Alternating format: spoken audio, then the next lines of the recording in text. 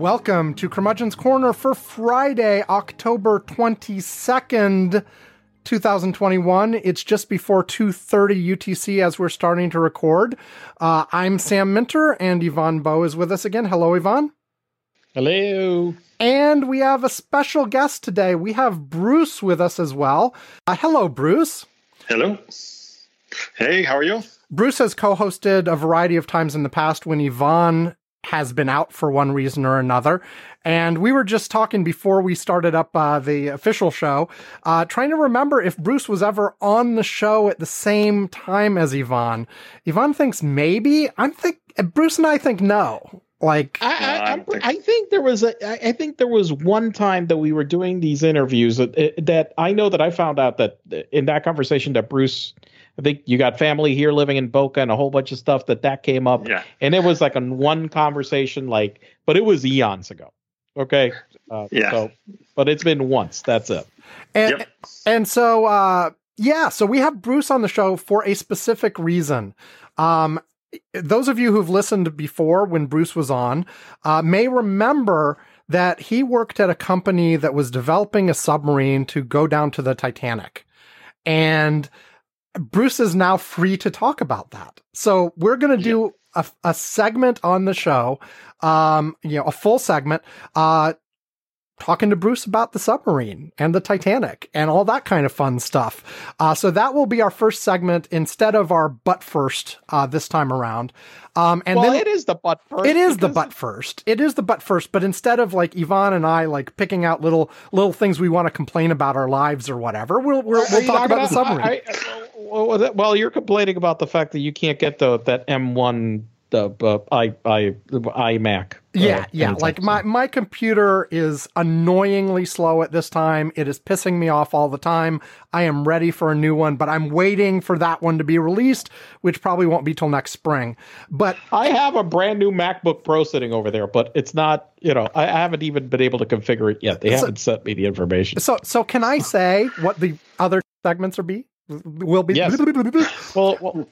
Yes. We'll allow you. So our other two main segments are going to be, we're going to talk about the pandemic, and specifically, like, this may or may not have been a topic if Bruce wasn't here, but Bruce specifically wants to tell us a whole bunch of areas where he disagrees with Yvonne and I on approach to the pandemic and various things about that. And then we'll talk about Congress and all the goings on there this last week, because there's the whole Bannon thing, there's more infrastructure negotiations, all of this kind of stuff. We'll talk about those. Oh, and the voting, they voted on the voting bill, whatever, just too many votings in that. But before we get to the submarine, I did want to call out one additional but firsty sort of thing, which is this episode of Curmudgeon's Corner is the 750th episode of Curmudgeon's Corner since it became a podcast, not counting our radio days. So do we launch fireworks now? Yeah. I mean, it's like what? It's 3/4 of the way to 1 million or something. 1,000. Same thing. Not quite. You're quite a little bit optimistic on your math, Sam. Math. Maybe in 500 years. Yeah, maybe. But 750 weeks is a long time, right? So God, it is a long. It is and normally I would think about you think of every 100 episodes as a milestone or whatever, but for some reason 750 struck at me because it's 20, 250, 500, 7. Yeah, you get the idea. Anyway, it was a nice round number. It's all right. It's one of those round numbers. Yes. Yes, and how many years is that? It's a long time. Let me see. It depends on how you count, because you started in college, right? Well, straight up. This is only the podcast version. Iteration. So it's 14.4 years. Yeah. Right on the bun. That's a lot. That's a lot. Where was it? We started in. Well, you have it on our web. Yeah. No, I was just bringing it up. You have the exact date. The exact date. Yeah, the archive on curmudgeons-corner.com. We started in June of 2007. And we've been going ever since. Haven't missed a week. clap. Haven't missed a give myself a clap. Even if there were some very, very short episodes, yes. There were a couple, but and at first all the episodes were very short. Yes, they weren't quite. A couple of weeks ago, you were pretty desperate that you almost missed. Yes, I know. I had to cheat.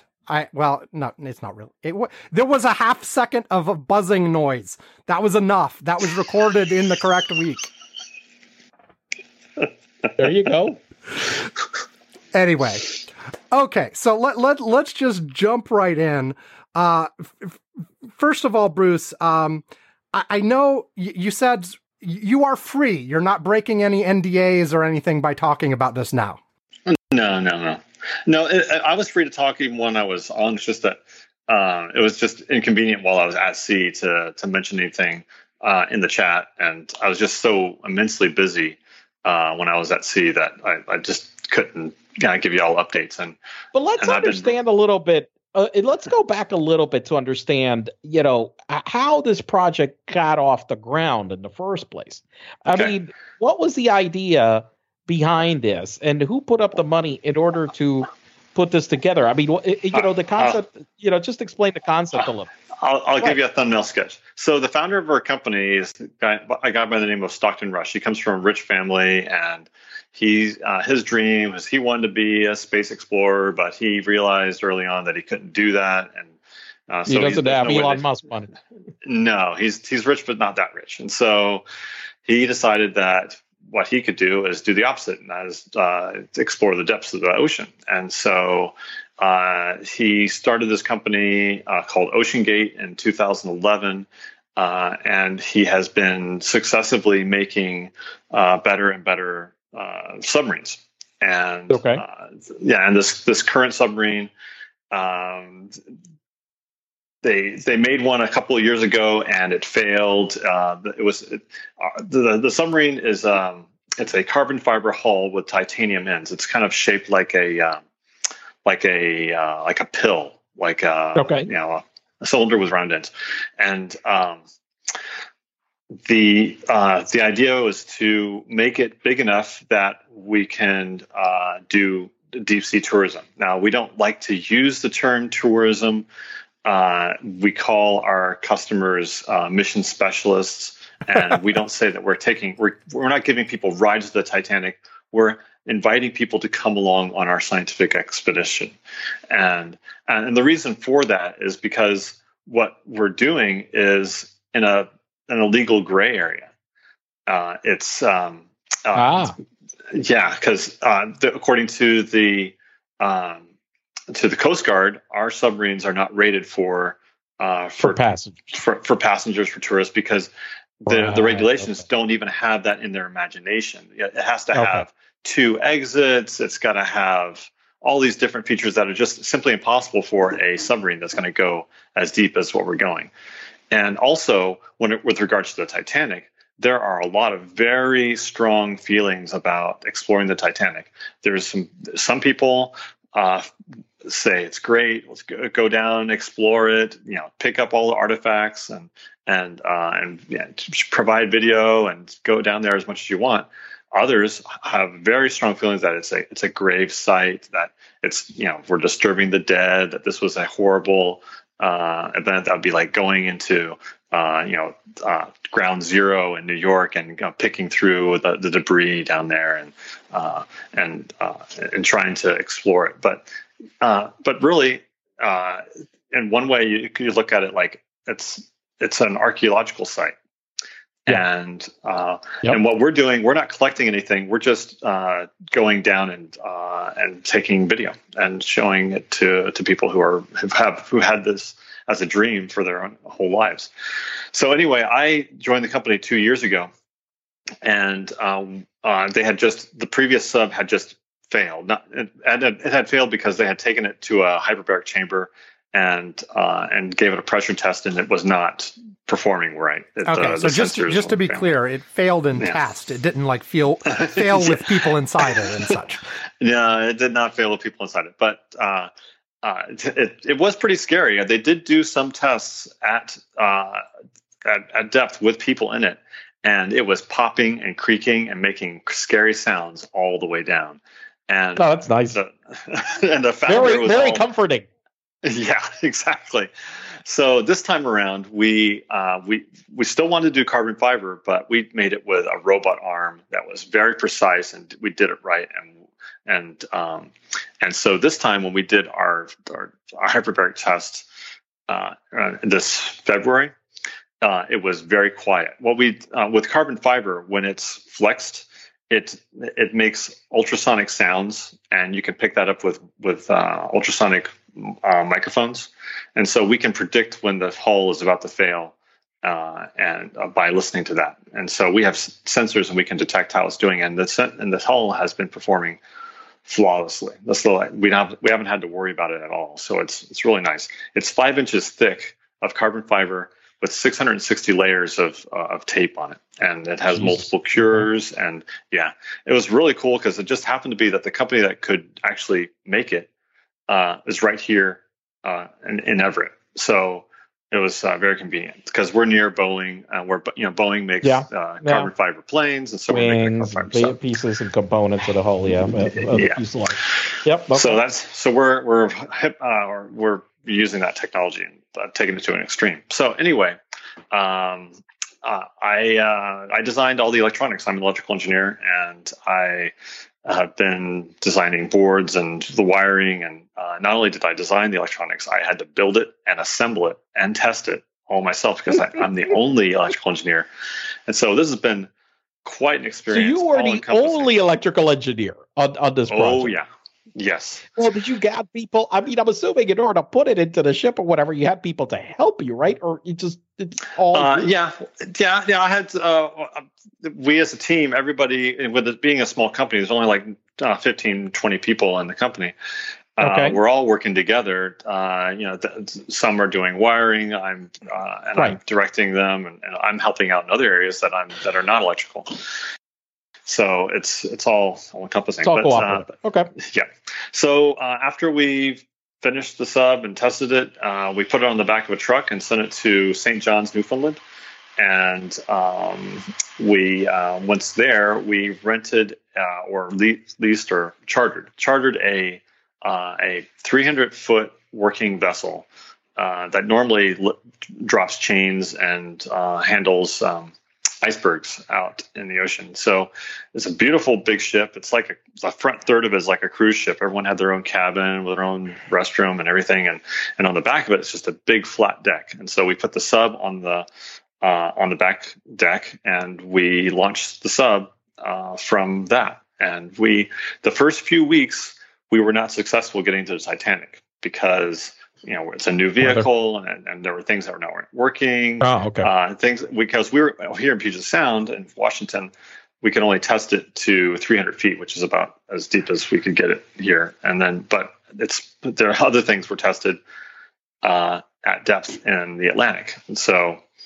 Well, you mean you sort of put it in the water, you start diving to a certain depth, and then you get various things indicating that you have to check something or something's going wrong, and so you bring it up, you test it, you fix those things, then you try again. That's the cycle you're talking about? Yes, and that was for like the first 3 weeks. It was the most stressful moment of my life. It was because if something breaks or if I couldn't fix it, then the expedition is over and it's all on me, and it's millions of dollars spent, dozens of people who have spent hundreds of thousands of dollars, and who's to blame? Oh, Bruce. So I'm going to guess millions of dollars at that rate, not so much hundreds of thousands of dollars. And so were the things that were causing it to come back up your things or other physical things? It was a mix. So there were there was one moment. It was really like an Apollo 13 moment where the sub had gone all the way to the bottom. They with made people in it? With people in it, and they made it to the debris field, and they had explored through there. There was problems with the sonar, so they couldn't actually get to the hull, but they were ready to come up. And so there's a system on the computer where they say drop weights, and there's weights on the bottom of the sub, so they drop weights, and it makes the sub buoyant, and it comes to the surface. Well, when they tried that, it didn't work. And so they were stuck at the bottom. And then, and I was eating dinner or something. And so they said, Bruce, come on up to the deck. And so I went up to the bridge, and I had to help them to make a cable, because there was something we wanted to try to make it so that it would power these drop weight motors directly. And so I talked them through it. And this was the communications with the sub is over chatting, over typing messages back and forth. Right. And so I had to, over texting, give them instructions on how to repurpose one wire in the sub to use it for a completely different purpose. And they didn't have any wire strippers or wire clippers. They had to use pocket knives and twisting the wires together.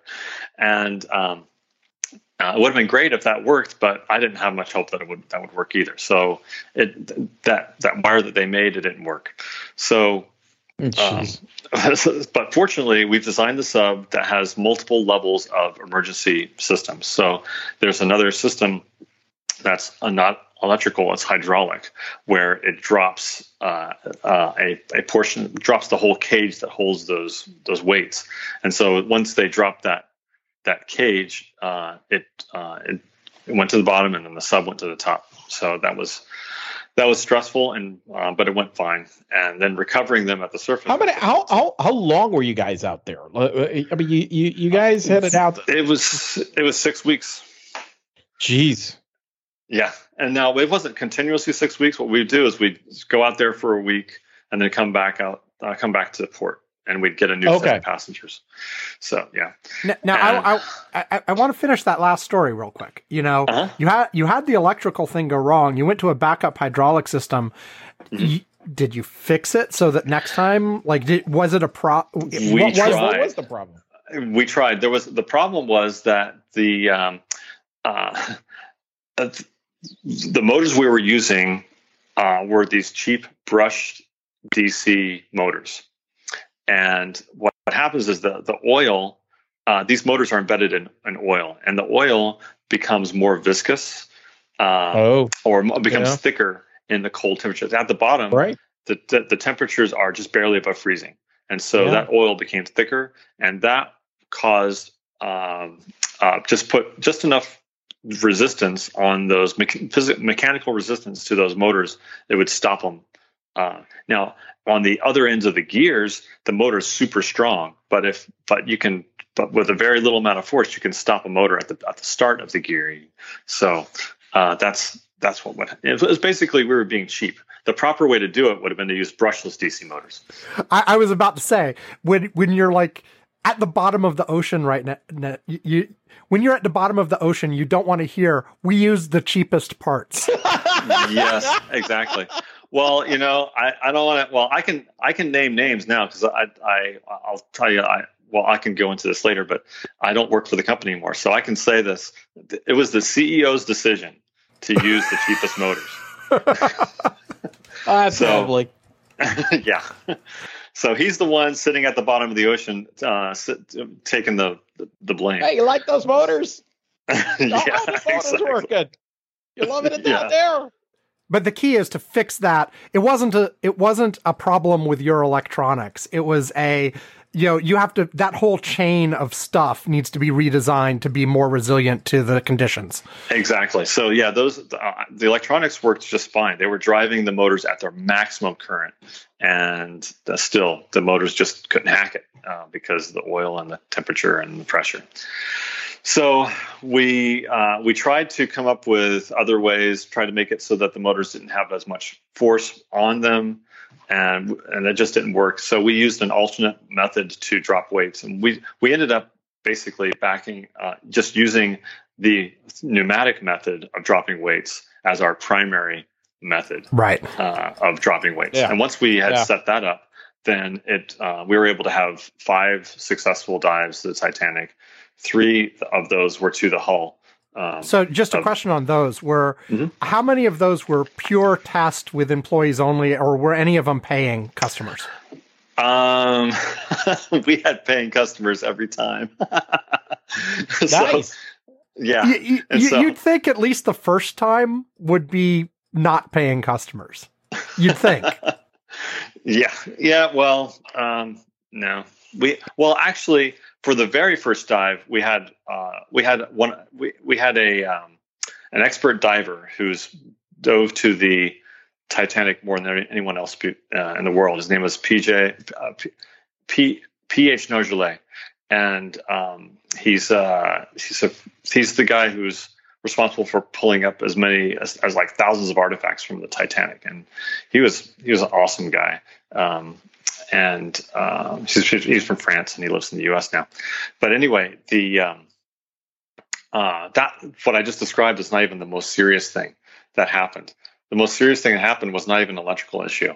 The front dome on the submarine is held on with a hinge. It's a titanium dome, and it has a plexiglass window, and it's held on with a bunch of bolts all around the ring.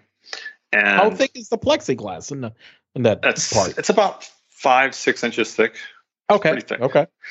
And the titanium dome weighs 4,000 pounds. Jesus. Yeah. That's a lot of titanium. Yeah. Now, traditionally, in order to save time, the number of bolts that we put on to hold that 4,000 pound dome is just 4 bolts. 4. And now I know it sounds dumb, but that's what we did traditionally, because the sub normally does not experience any large jolts. Okay. But yes, unfortunately, in this case, when we pull the sub up onto the deck of the ship, it comes up a ramp, and then when it goes over the knee of that ramp, it has a jolt.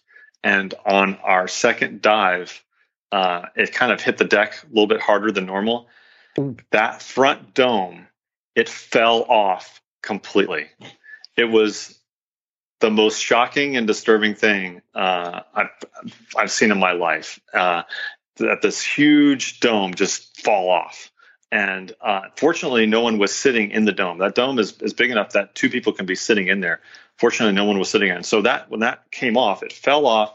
It landed onto the platform, and it almost rolled into the water. I was like, and that would have been gone forever.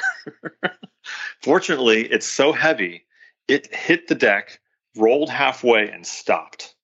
And unfortunately, it didn't damage the window.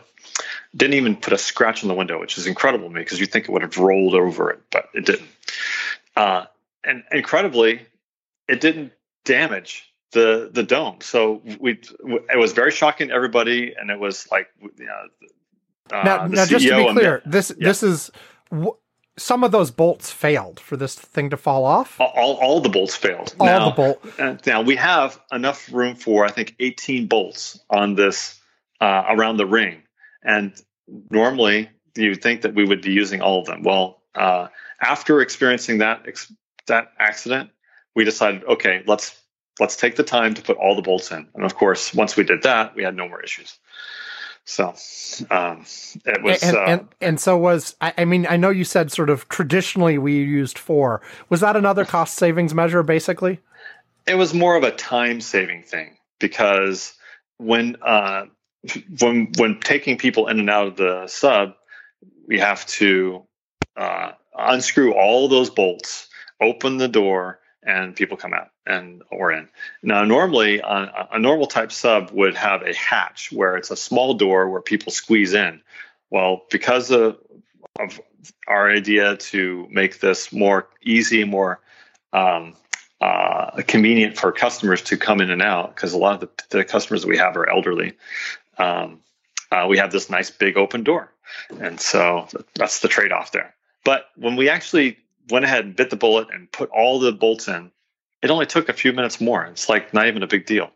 So, so we went ahead and did that, and that was quite shocking. And it was amazing how we had a spare hinge, we have spare bolts, we had all these extra spare parts to be able to put it all back together. And like, but when that dome came off, I thought, oh, this is going to take days and days to get fixed. Well, no, within like that day, we had it all back together, back on the sub, and it was like ready to go.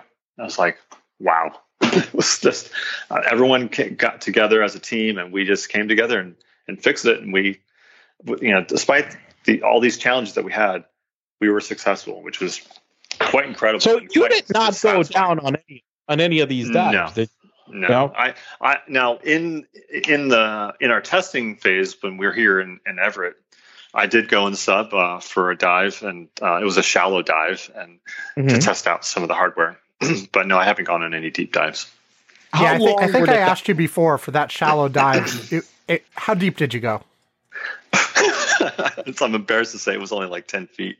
Yeah, that's what I thought. You've mentioned that on the show before, I think.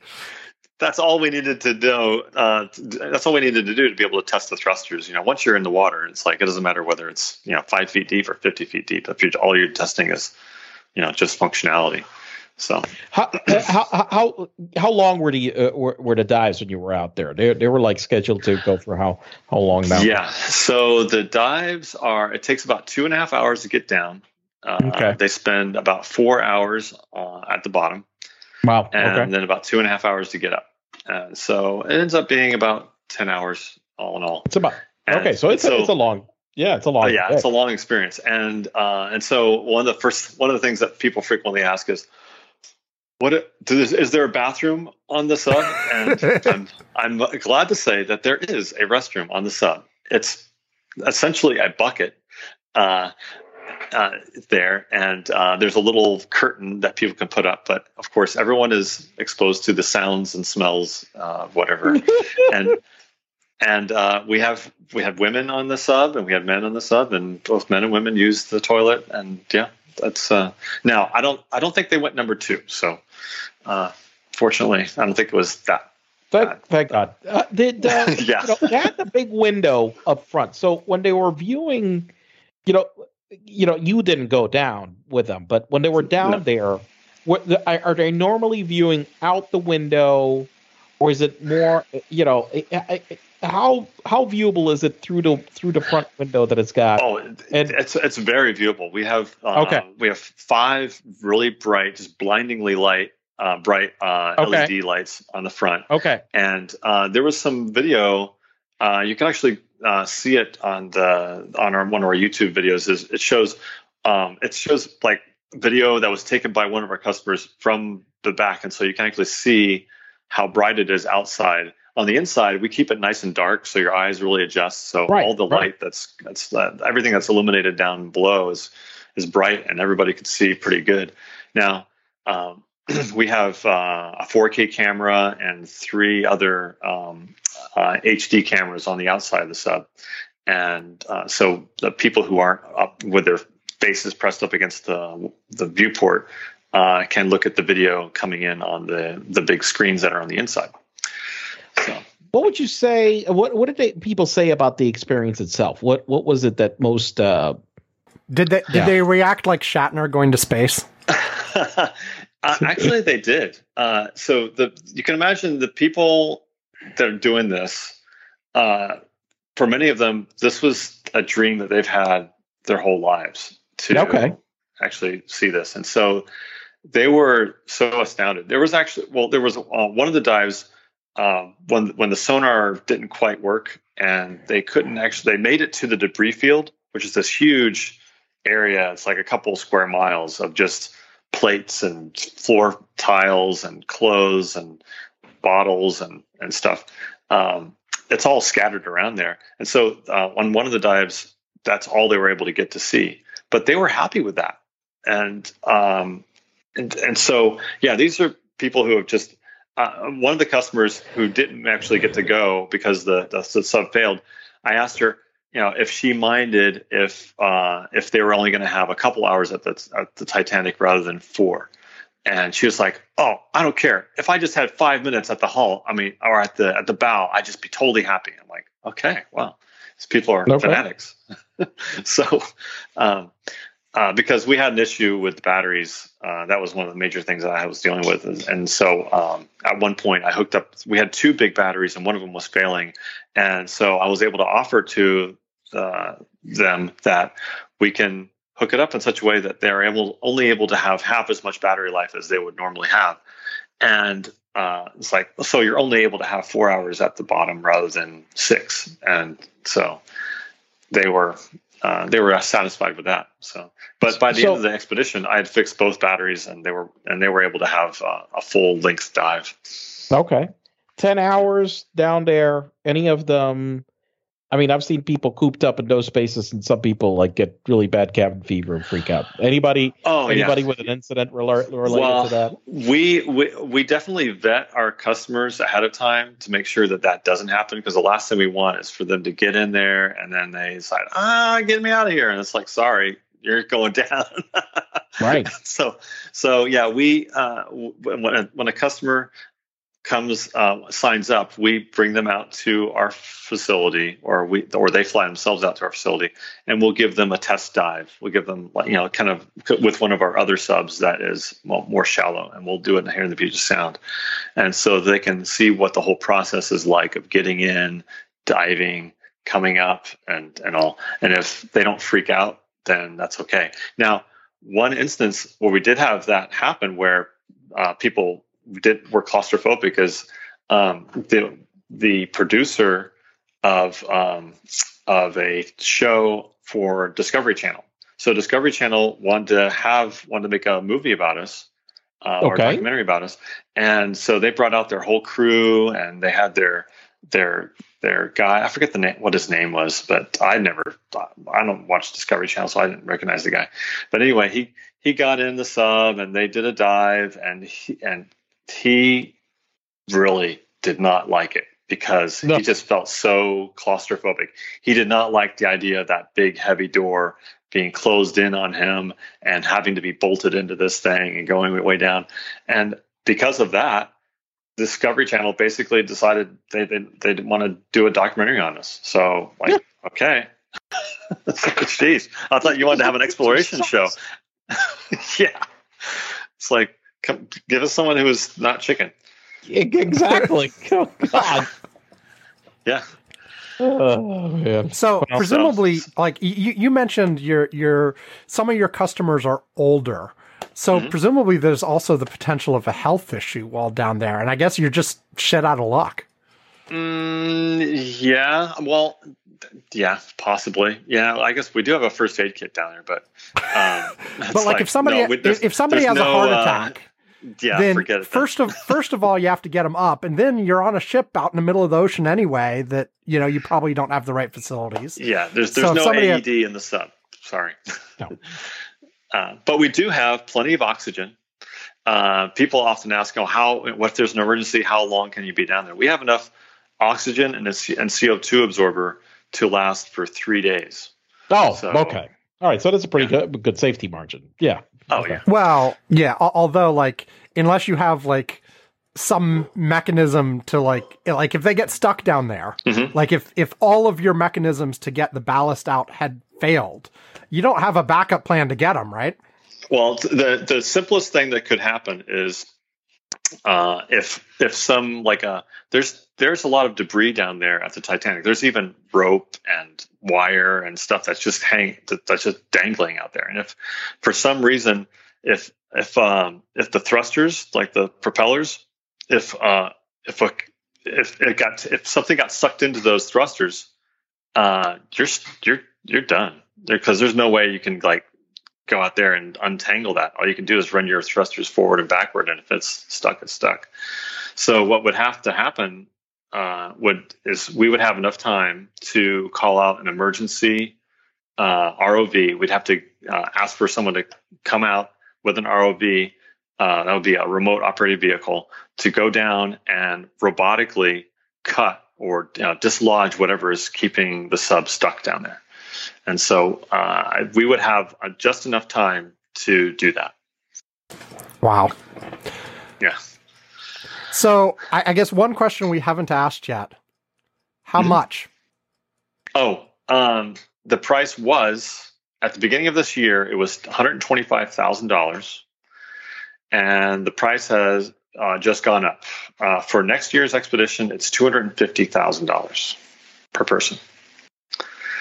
So now in your absence, well, it's not that bad. I mean, considering some of the other stuff, and you're going out. I mean, how long are you staying out there? It's a 1 week cruise, and we take 15 people at a time, and 3 of those days are dive days. We can dive up to 5 days, but we have 2 contingency days in case there's bad weather. And so each of those 15 customers gets to go for one of those days on a dive. And we take 3, basically we have a pilot, a scientist or archaeologist that goes down with them, and 3 customers in the sub. And so that's the way it works out. And it's interesting. So you tell some people and they go, oh, wow, that's incredibly expensive. And you tell other people, go, oh, that's not that bad. And when you consider people are paying close to $500,000 to go on to Virgin Galactic. That's what I was thinking. Yeah. And that's like a 15-minute ride. Right. I know. This is a 10-hour ride, and you spend actually 4 hours at the Titanic exploring all around. So in that sense, it's a pretty good deal, I think. So okay, we're just about at time for this segment, but you mentioned briefly in passing you're no longer with the company. Did they fire you for screwing up? What's the deal here? No. Basically, the company is so small, they don't have enough resources to maintain an engineering department and a marketing department at the same time. So now that the sub is built, I basically don't have much to do. There's a few things that need to be fixed and improved, but that could basically be done with a technician. They have, I assume, technicians like that now can take over whatever you built. Yeah. Now they don't have a technician hired yet. So good luck finding someone right now. But basically, they got rid of a couple of engineering guys, and they're hiring a bunch of marketing people right now. So now the object is to sell. They're taking the sub on a nationwide tour, coast to coast. It'll actually be down in Miami here in a month or so. They're going to show to some rich people down there. Yeah. And so yeah, that's what's going on. I wasn't necessarily fired. I was basically given a hint that they really didn't need me anymore. And so, and that was really good because I had no idea how hot the job market is. I started looking for a job and I was interviewing like crazy. I was having literally interviews every day. And I had about 6 companies in the interview pipeline by the time I decided on a company. And so I started a new job on Monday, and I'm working from home, just like you all. Nice. Well, there you go. Yeah. Well, okay. Great. Yep. Okay, well, let's take a break, and we will come back. The submarine stuff was great. And a change of pace for us on this show, but I think it was very interesting. No, it was very interesting. Thank you. Let me mention for the viewers at home, I'll give a homework assignment. Go to YouTube and search for Titanic. Let me see. What was it? Let me give you the actual search terms to find it really easily. Do the words Titanic Expedition 2021, and it'll take you right to the video.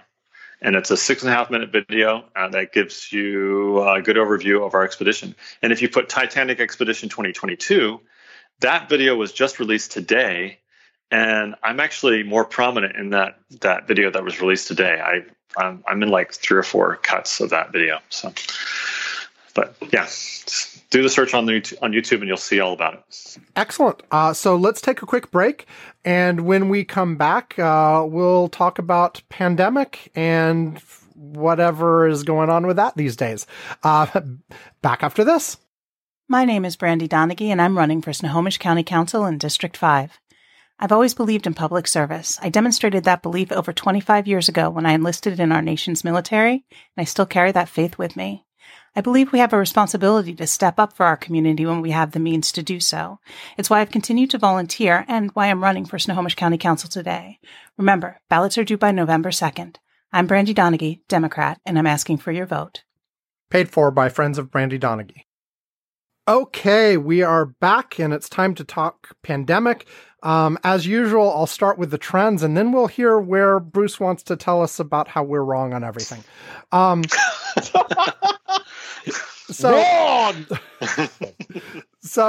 Trend-wise, worldwide deaths had been going down. It had been for a long, long time. We're very, very close to the point where for the first time ever in the pandemic, we'll be less than we were 52 weeks earlier for the seven-day average of daily deaths worldwide.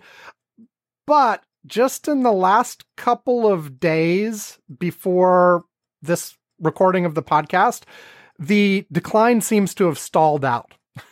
Now, if it stays flat or only goes up a little bit, we will still be better off than a year ago soon, because a year ago things were going up rapidly at this time. But we'll see. This could always be a temporary pause. We've had them before where it pauses for a few days and then starts going back down again.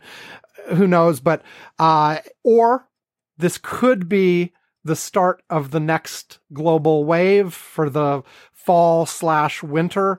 Too early to say. We'll know more soon. But I remember a couple weeks back, I was like, look, if you line up this year with last year, it kind of looks like all the ups and downs are matching up with last year, but about like 4 weeks delayed. So every peak and valley of last year's worldwide trends is matched by a peak or valley this year, but 4 weeks later in the calendar.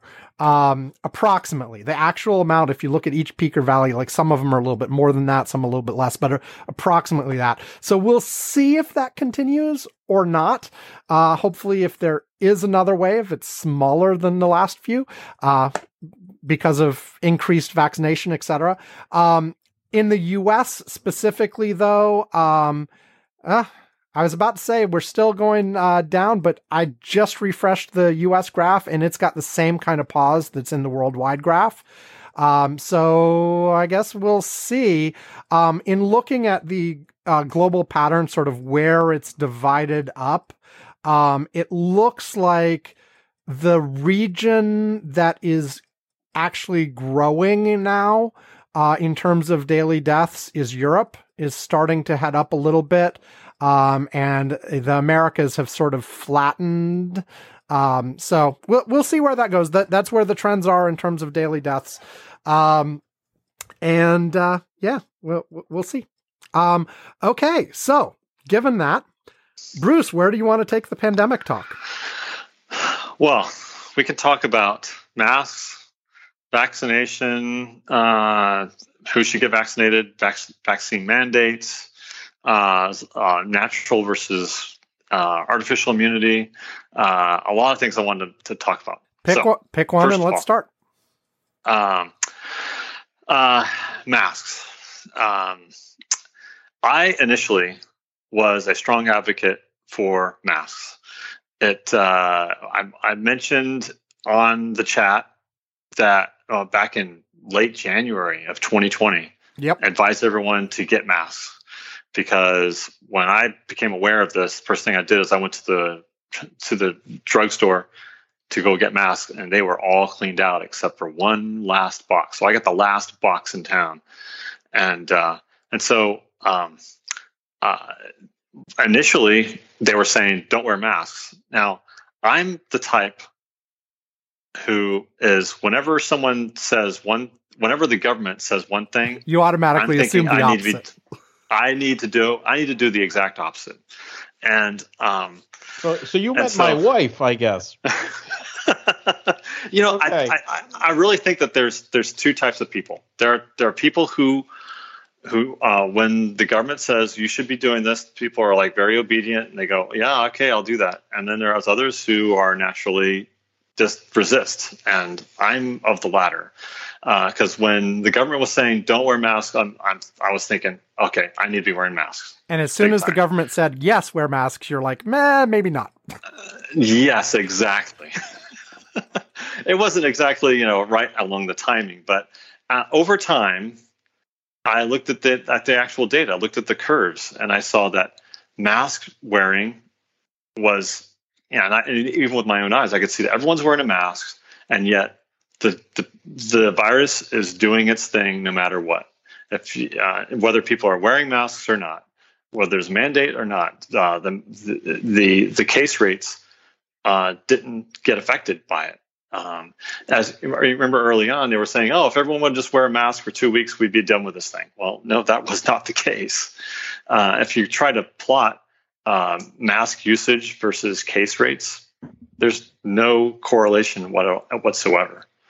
And so, as far as I'm concerned, masks may be effective, but at least, and you've mentioned this in this podcast, the way people are wearing them and the ones that people are wearing are in no way being effective. In other words, the only way masks are effective is if everyone were to wear a tightly fitting N95 mask all the time.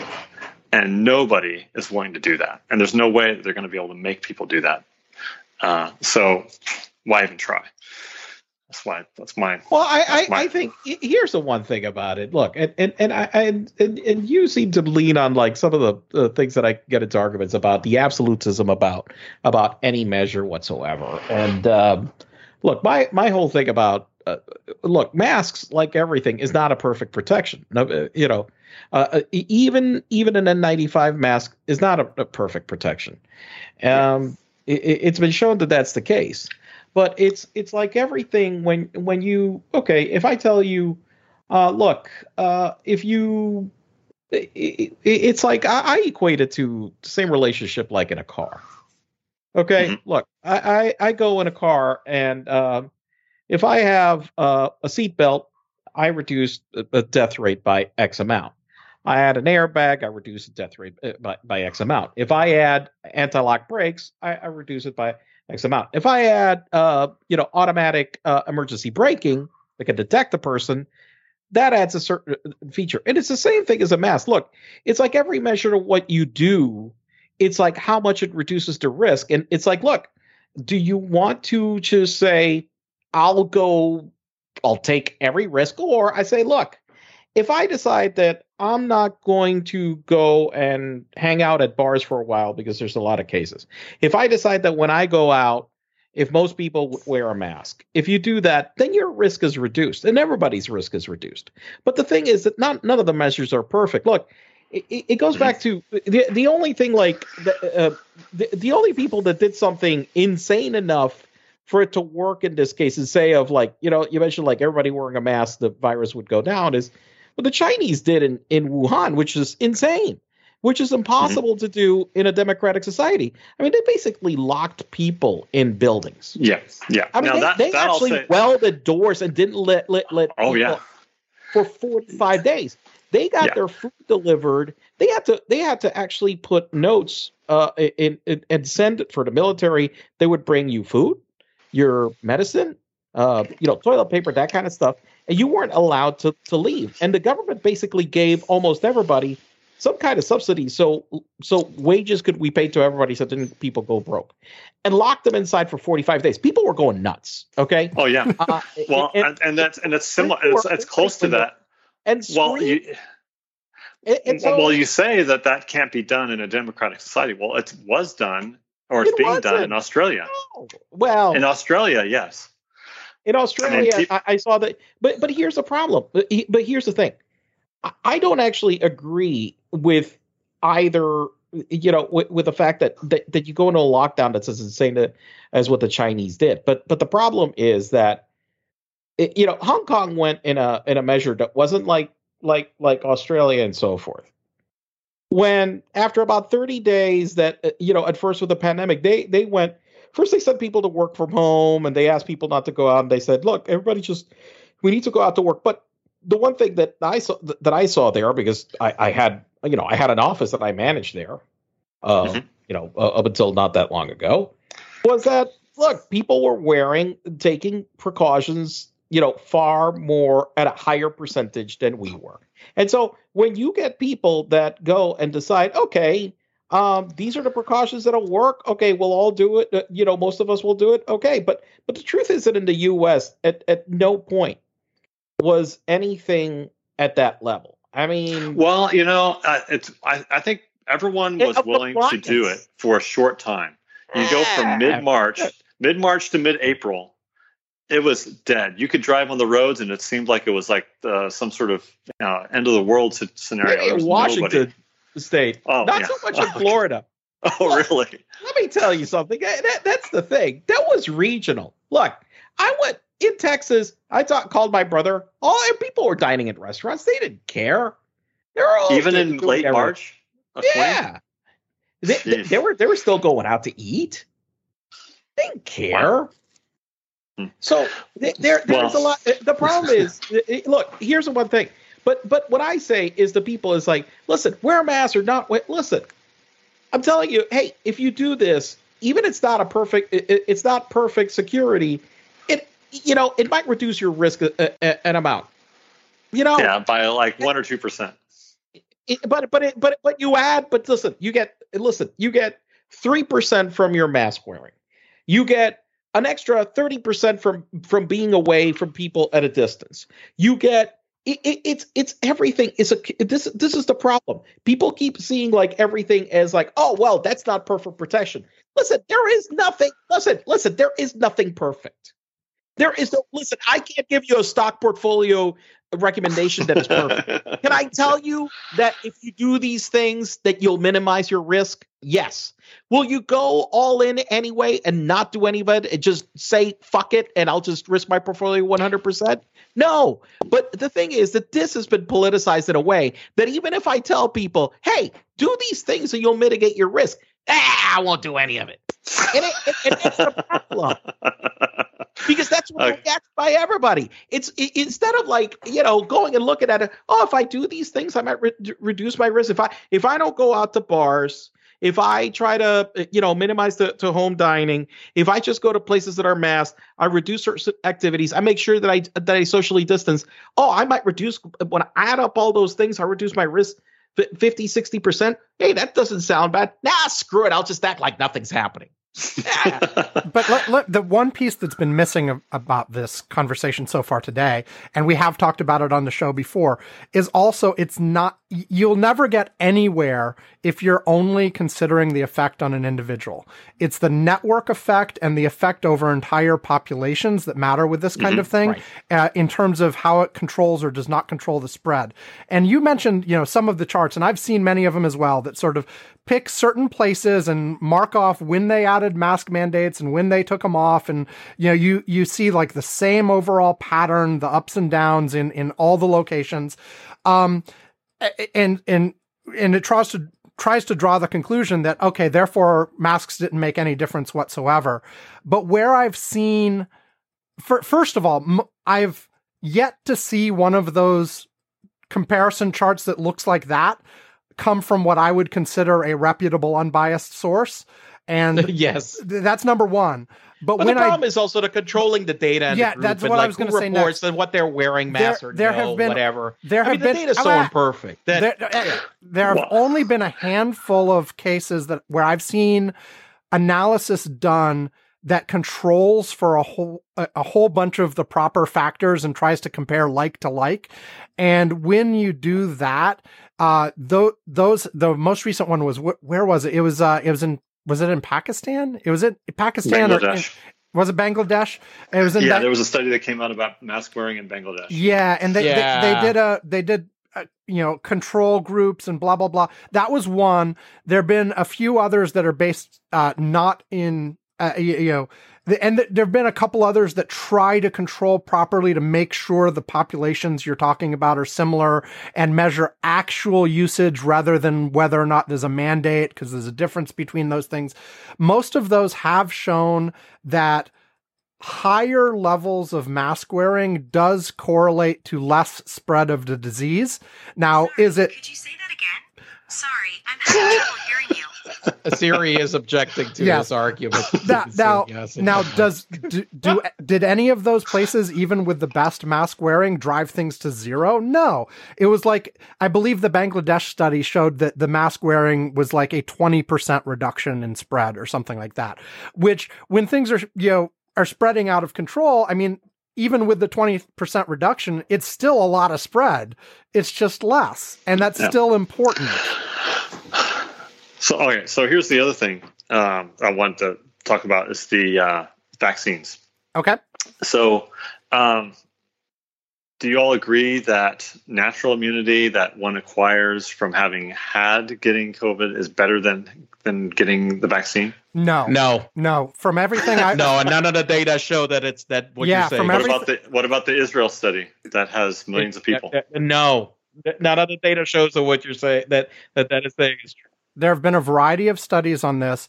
Most of them are showing that the rate at which the immunity degrades is faster for the natural than for the vaccines. It depends on which vaccine, I should say. What I will say is that what I've seen from people that I've friends of mine that have had COVID and then got vaccinated is that, look, the data shows that actually that if you had COVID and get vaccinated, it is better. Yeah, no, that is absolutely the case. Like the argument is never like, does the having it naturally substitute for a vaccination? But if you have had it naturally and get vaccinated, you're much better off than if you'd only been vaccinated. Correct. Well, no, I would say it'd be better the other way around. If you get vaccinated and then get COVID, then your mortality is much lower and your immunity is going to be much better than getting it either way. Well, that's true too. If you're going to catch COVID, it's much better to get it after the vaccination because you're much more likely to have a mild case. Absolutely. Yeah. You do not want to be one of the ones who gets COVID without any prior, vaccination, anything. That's just the worst possible state to be in.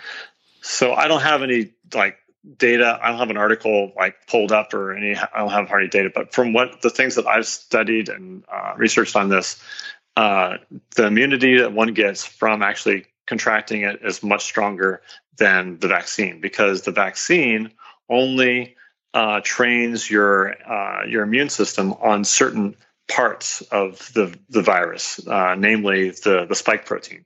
Whereas when one actually catches the actual disease, the immune system is trained on the entire virus, not just the spike proteins, and so it's easier for the body to recognize it, and so you get a stronger, longer lasting immunity that way. Because even if you just look at the numbers of people who have had recurring instances of virus, you're getting a lot more breakthrough cases from people who have only been vaccinated versus people who have had recurring instances of catching COVID twice. I mean, how many people have caught COVID twice? There's only a few hundred people in the whole country. Well, look, if you look at that. So you said wait. You said you didn't have an article at hand. So I looked up. There's an article from Johns Hopkins, September 10th. So it's fairly recent. A common reason, the headline from Johns Hopkins is "Vaccines Beat Natural Immunity and Fight Against COVID." Reading the beginning, a common reason cited for not getting vaccinated against COVID-19, especially among the young and healthy, is I trust my immune system or some variation. The same goes for those who have already had the virus. Blah, blah, blah. I'm just trying to get to the summary here. Blah, blah, blah. Come on, give me summary data. I hate this. Anyway, I would think the strongest evidence would just be counting. Now, how many people have had COVID twice versus how many people have had COVID after getting vaccinated? But that's not good counting because it's like, okay, if those people that got COVID then decided to basically lock themselves in their house, it's not like you're going out there and then exposing them to the virus and then seeing how good they are at catching it again. That's a really not a great way of exactly trying to see if one is better if you get better protection. Look, and it's kind of difficult also to track it because so many people have been vaccinated, right? That I have the number here from this Johns Hopkins article. I found it. It's I had to skim through the whole article to find it because it wasn't at the top. Okay. But sure. Basically the number they're saying is if you've been naturally infected with COVID-19 and you aren't vaccinated, your risk of getting reinfected with symptomatic disease, as opposed to just, a positive test, is about 2.5 times the vaccinated people. There you go. So here's your hard data. Well, that's shocking because there's large numbers of people who are getting breakthrough cases. Well, but remember though, a lot of those breakthrough cases are asymptomatic as well, but yes, there are a lot of people getting breakthrough. There are a lot of people getting breakthrough cases because there are a lot of vaccinated people now, but the percentages are less. You always have to be really careful about the denominators when you're looking at these things. So, anyway, I guess that's one place where I'll have to gather some better data to argue. But yeah, that's mainly what I wanted to bring up because I will say here's one thing, and I will say one thing that I think that probably I'm more in agreement. Sam is a little bit more in disagreement about this. I don't really think that most of the lockdowns have been carried out have really worked.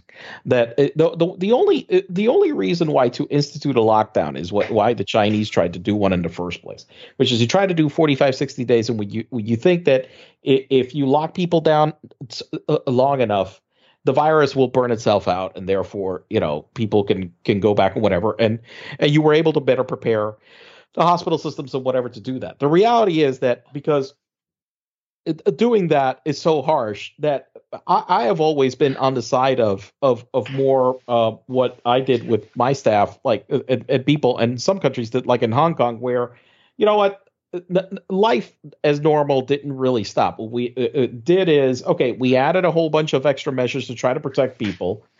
We made sure that there was like universal mask wearing at the office and so forth and so on. Certain activities were, we did certain things a little bit different, but not stopping everything.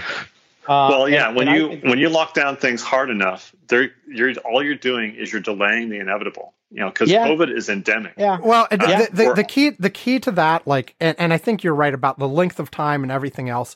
Like, first of all, I think leaky lockdowns sort of defeat the purpose in the same way. Like, one of the things that drove me crazy this whole time, right, are restaurants that required staff to be masked, but if you're eating, you didn't have to, and like you have to wear the mask in and then take it off to eat. Like, that's stupid.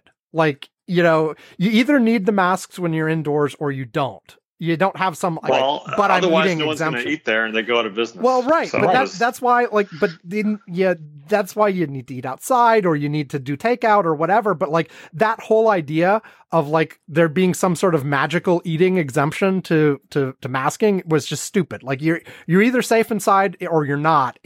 But the on lockdowns, the length had to be, if you are going to do a lockdown, first of all, you have to do a serious lockdown like Australia did or like China did or whatever. And you let up on that only once you've got everybody vaccinated. Because or until the case rates have gone so close to zero that you don't have to worry about it anymore. Right. Exactly. I agree with what we got. The advice that we got back in late March of 20 was the best advice we ever got. We just need to flatten the curve, right, just enough so that the healthcare system can keep up, can be prepared. Yep. Agreed. Yeah, and if we squash it down any further, we end up killing the economy.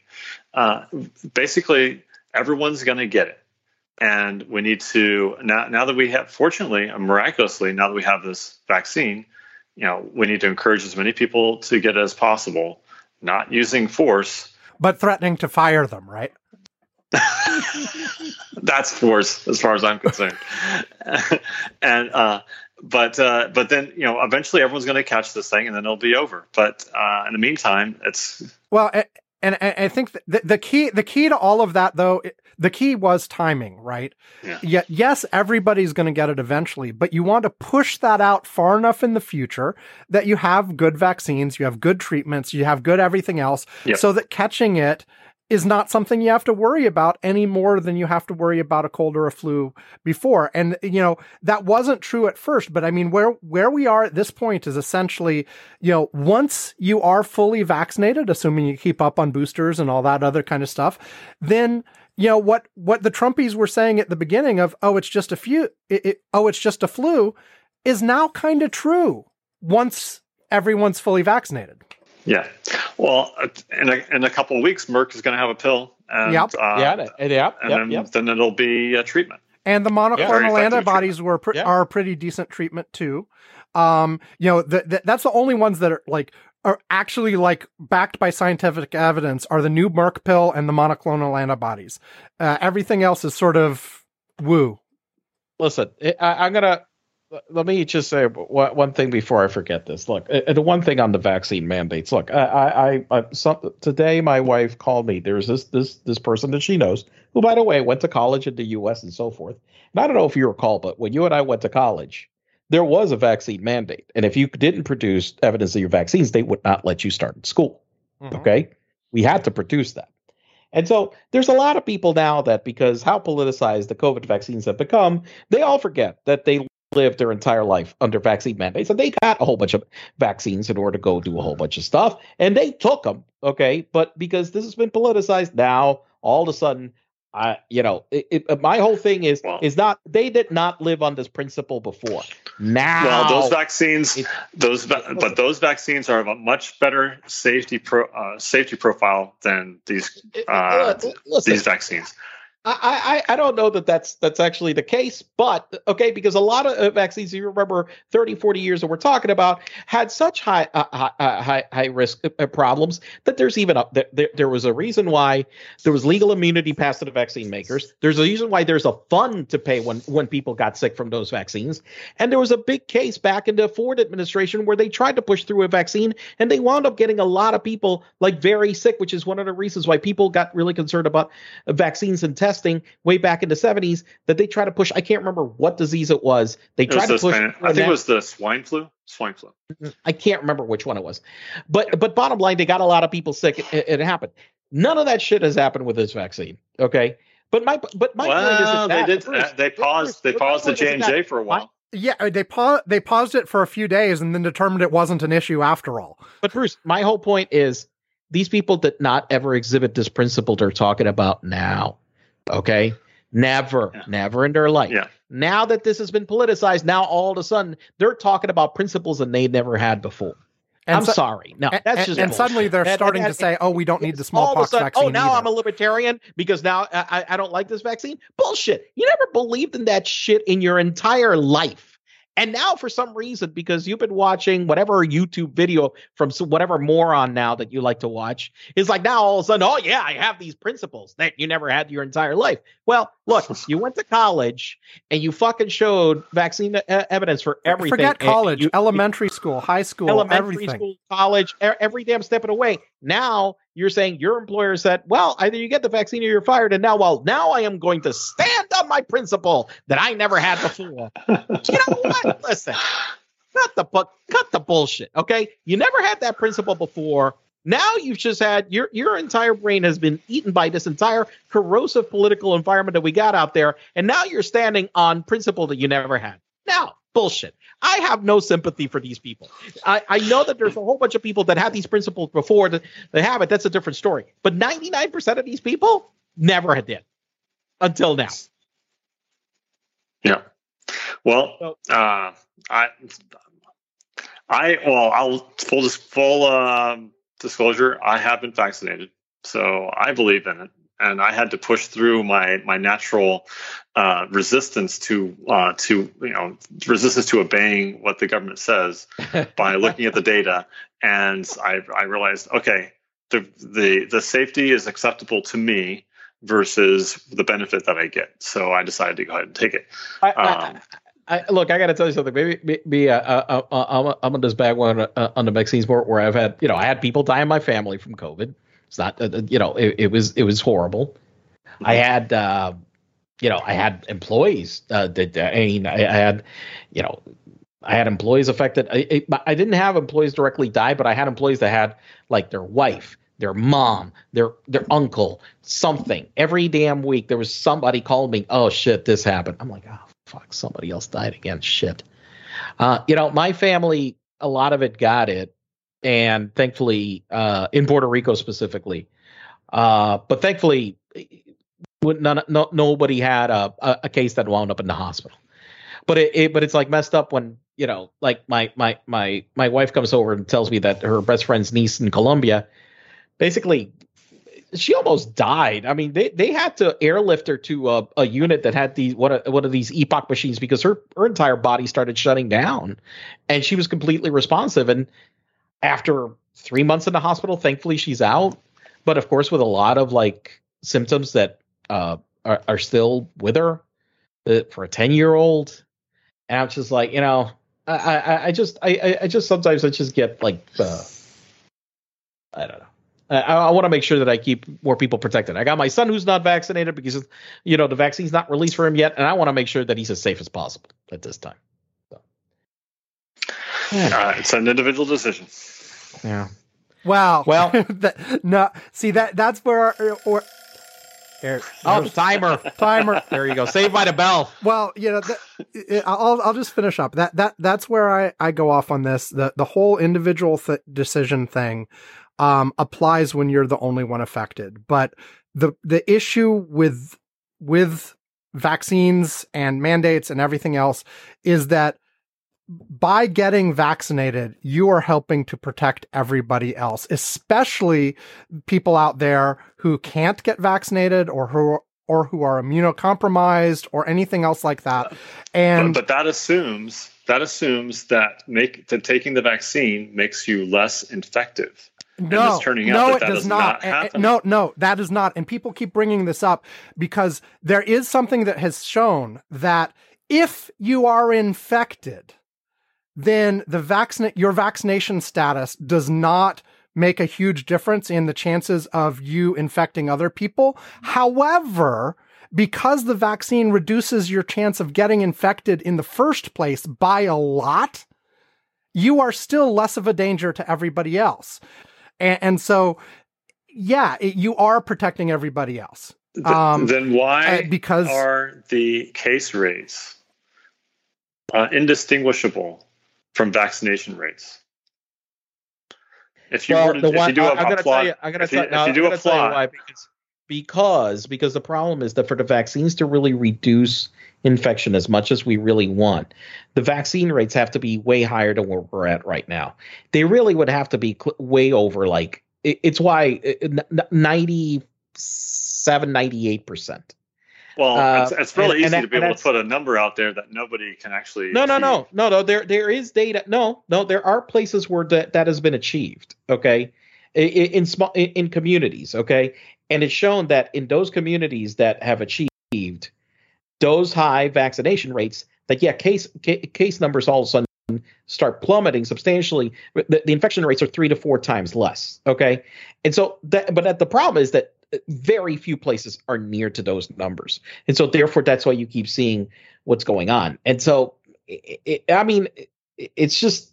And it must be a step function because there's no. You would think that places with higher vaccination rates would have lower case rates, but that is not what's happening.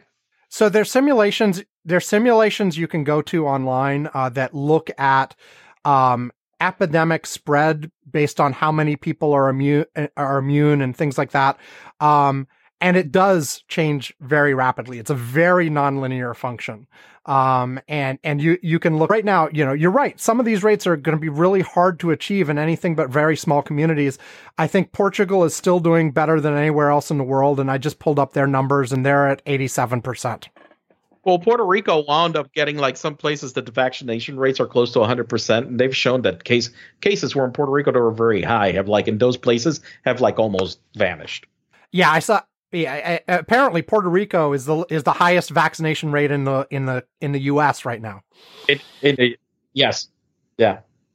So anyway, Anyway, well, timer went off. We need to move on. Yeah, the timer went off. I just want to give one more thing. The 2.5 roughly per number for the difference between vaccinated and people who have a vaccination versus people who got COVID came from a CDC study in Kentucky. It was released in August. So if you want to go digging more, the original study was done in May through June of 2021. It was released in August, and there were some press releases around about it around that time. There have been others, but I think that's where that particular number came from. I think that's enough pandemic for now. Yes. Let's take a break. And we will come back for one more segment about all things congressional. Back after this. My name is Brandy Donaghy, and I'm running for Snohomish County Council in District 5. I believe in crafting proactive policies because I know that it makes us more resilient. Being resilient means that when we're faced with adversity and knocked off balance, we need fewer resources and less time to recover, and that benefits everyone. For more information, visit brandyforcouncil.com. Remember, ballots are due by November 2nd. I'm Brandy Donaghy, Democrat for Snohomish County Council in District 5, and I'm asking for your vote. Paid for by friends of Brandy Donaghy. See? No yelling. Good job. Good job. Before we start our next segment, there was breaking news while we've been talking here. Alec Baldwin killed. I saw that Alec Baldwin apparently with what was supposed to be a prop gun shot somebody. Shot 2 people. Yeah, it was supposed to. Now I could see like people shooting with blanks and prop guns and stuff has killed actors and other people before. It has happened before. But like he shot 2 people. Well, I don't know. Wouldn't you notice after the first one? Well, he was. Probably not, because if they're doing an act and they're like whatever, it's like no. He killed like the director. No, he killed the director of photography. It's not like they were doing a scene. Well, if you're going bang bang, you probably if you're thinking, I would say for what I'm thinking. If I'm thinking he's shooting doing blanks, a joke, he goes bang bang and boom. Right. You're not stopping to assess what happened, and maybe you think the guy's faking it. Oh. What? So they were using a real gun by mistake? No. They don't know. The official statement from the sheriff of Santa Fe County, where this happened, in New Mexico, the sheriff office confirms that 2 individuals were shot on the set of Rust, and it's the director of photography and the director were shot when a prop firearm was discharged by Alec Baldwin. So it's a prop producer firearm. And actor. So it's happened before where those prop firearms have discharged something that unexpected. So, boy, wow, that's yeah. Anyway, the investigation remains open and active. No charges have been filed. Happened. I guess it didn't just happened. Okay, so Congress. There are a few things going on. So what do you want to talk about first? We've got the Bannon contempt stuff. We've got the Voter Rights Act stuff. We've got the infrastructure discussions. I think those are the main ones. Each one of those has subparts, but where do you guys want to go? Well, let's start with the Bannon thing. Okay. Okay. I mean, from my perspective right now is we have had this entire situation where oversight in Congress has really become kind of toothless. Yeah. And I mean, and it accelerated over the Trump years, but frankly, that trend has been going on for a while. Right.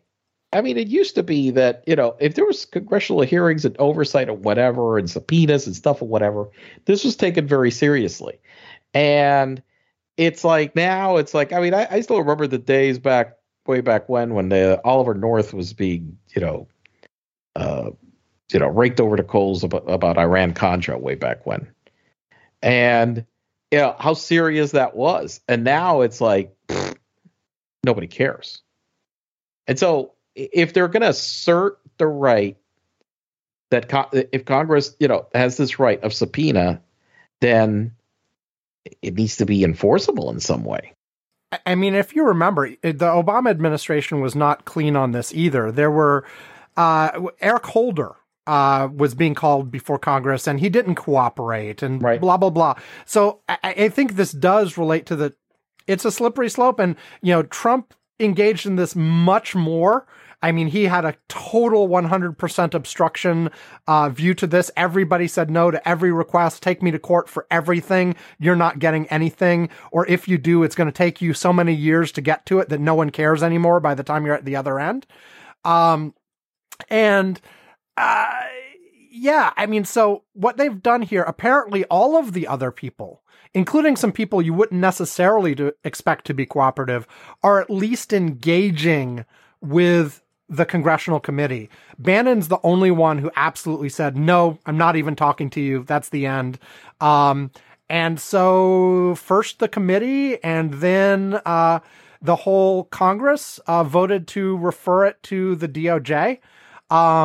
And surprisingly, I'm looking at the list right now. There were 9 Republicans who voted in favor of this. Not just the 2 that are on the committee, Kinzinger and Cheney, but a few others. And so it will go to the DOJ. We talked a lot last week about DOJ and how they might not want to touch this because it looks political.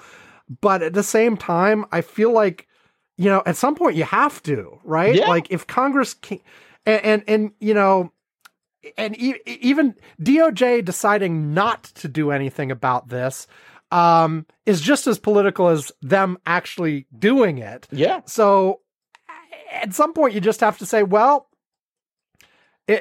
we have to do it. The thing happened. Now, the other part of this, there are a couple interesting parts. One is they did go straight to referring it to the DOJ for a criminal action. Like the normal, quote unquote, normal way to deal with this kind of thing would be to first go to court to try to get a court injunction to tell Bannon to do what he's supposed to do. Well, but we all know he's not to. So, I mean, basically, what the hell is the damn point? So, I mean, yeah, that would take months and months and months. So Congress decided to just jump straight to this. And that's what kept happening over and over the last time they were doing this. Oh, we'll go to court. We kept going back and forth. Didn't get anything. So they're going straight to this. I don't know. And the ball is now in DOJ's court. And I don't know what they'll do, frankly. I feel like they're going to delay it a little while. But, they have to decide whether or not to actually go forward with the prosecution. Now, there's a multi-pronged test that they're supposed to go through for that. One is there clear evidence of a crime. B, I'm going to forget them properly. But one of them, one is there the evidence of a crime that was committed? 2, do you have the evidence to prove it in a way that you think will get a conviction? And then C, or 3 or whatever, I don't know if I was numbering or lettering, I forgot, is it in the general interest of the country to do this prosecution? So they do have wiggle room in this. Now, I think it's clear that Part A is taken care of. There was a subpoena. He's rejecting it. Right. He's showing the contempt of Congress. I've seen some analysis that says the second part is clear cut too. And then it rests on the third part. Like, is it in the national interest to do a prosecution? I actually think there's some doubt on the second part too, actually, because you got to think, like, if you're going to get a jury conviction, you need a unanimous verdict. And are you really going to get there are enough MAGA folks out there that you may have a hard time getting a jury that would convict, even if the evidence was clear. Now the one thing that may change that. The main thing about this, look, from my understanding, on a criminal referral like this, it's not just the prosecution. It's look, the DOJ, if they charge him, they can have him arrested and they can bring him into court. And I don't know if the moment that he's arrested that he comes to court, whether because most contempt cases don't go all the time to a trial. Yeah. So wait, the one thing here is there is a difference, right? Like if a judge holds you in contempt of court, they can have your ass hauled off to jail right then and there at that moment and say, you'll come out once you agree to talk or once you agree to do whatever the court has said. This is different. This is, he has to go to trial, be convicted of this crime of contempt of Congress, and then go to jail. So like the process here, like there would be no cart him straight off to jail. It would be what? Yeah, but I'm not sure. I'm not sure if this is this has to be a jury trial. I think it has to be. I think it's Bannon's option. Like he has the right to the jury trial. He can decide he doesn't want one, but he can. I don't know the answer. Okay, but there are certain. Okay. There are certain cases in federal criminal court that not all go to jury trial. Okay. Yeah, but I think the suspect can insist on it if they want it. They can waive it if they feel like it's not helpful to them. Okay. At least I believe that's the case. Lawyers out there, please correct me if I'm wrong. I am very likely to be wrong. I may be talking out my ass on something I don't understand. So correct me if I'm wrong, please. And I'm talking to you, Greg. That's our one lawyer listener that we know of who participates in our Slack all the time. Yeah, anyway, the bottom line is it's now in DOJ's court. They have to decide whether or not they're going to do something. And they're not saying anything about the timelines. They're basically Biden himself said, of course they should go after it. Right. And DOJ was very careful to come out with a statement immediately thereafter, saying, look, we will follow the process. Nobody's telling us what to do. We are going to look at the facts and the law and make a decision accordingly. No, they're not talking about timetables. They're not talking about, yes, we're going after them, anything like that. And so we don't even know, like, are we going to get something from them next week? Or are they going to sit on this for a couple months while they decide what to do? There's also potential of doing an investigative stage where they dig into this more with an investigation before they decide. And this is all like, if you wanted something more like hey, let's slam him in jail until he does what we want, Congress would have to do inherent contempt. And they're not willing to do that yet. Well, I would think that, I don't know. Well, I mean, that's the thing. They haven't wanted to use the inherent contempt that I would have used it. I mean, if I were speaker, I would have already used it. Screw it. If that's the power that the Constitution says that I got, I'm making a little jail in Congress, and I'm sticking him in there until he talks. Well, and apparently the current rules in the House don't have a procedure for that. So if they were going to do that, they would have to first pass a set of rules for how that would work. And then they'd have to do that. Right. And so there is a more complicated thing there. I'm thinking the same thing too. Like, but the one other problem with inherent contempt is the police force that's directly under control of Congress is incredibly small. Bannon evading them would be probably pretty easy. Right.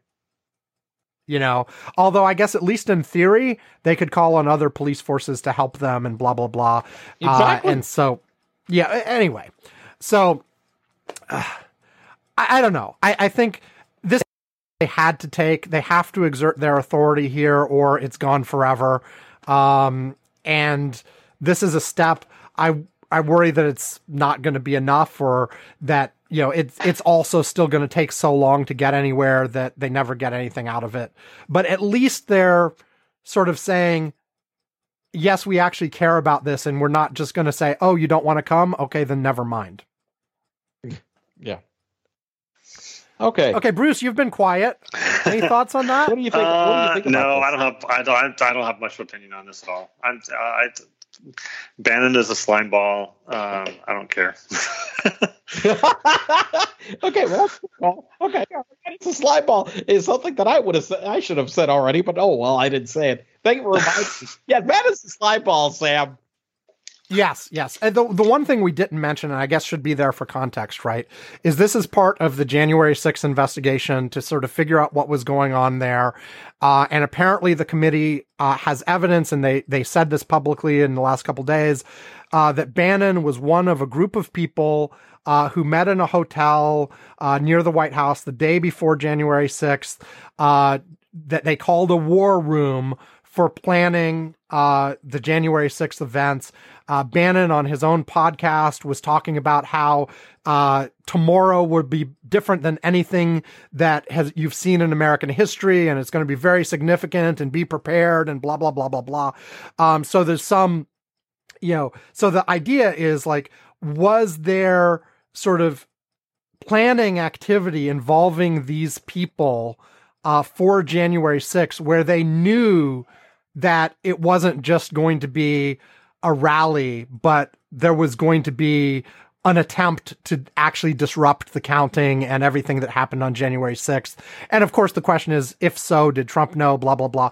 I suspect, I heard someone talking about this earlier today, so it's not just me, but I suspect that just like everything else in the Trump administration, it's a bunch of yahoos who can't get their act together, who want to do something nefarious, are so incredibly incompetent at it that the actual reality is it's a bunch of people talking and blowing smoke up each other's ass or asses, and trying to manage forces that they don't actually understand or control, as opposed to, like they riled up the crowd and then the crowd did something. I don't think anyone was actually giving orders like, okay, now go attack the Capitol and try to kill Mike Pence, Yeah, see, this was an instance where the hyperbole got too far in front of them, because you constantly hear politicians talk about how they need to fight for their rights,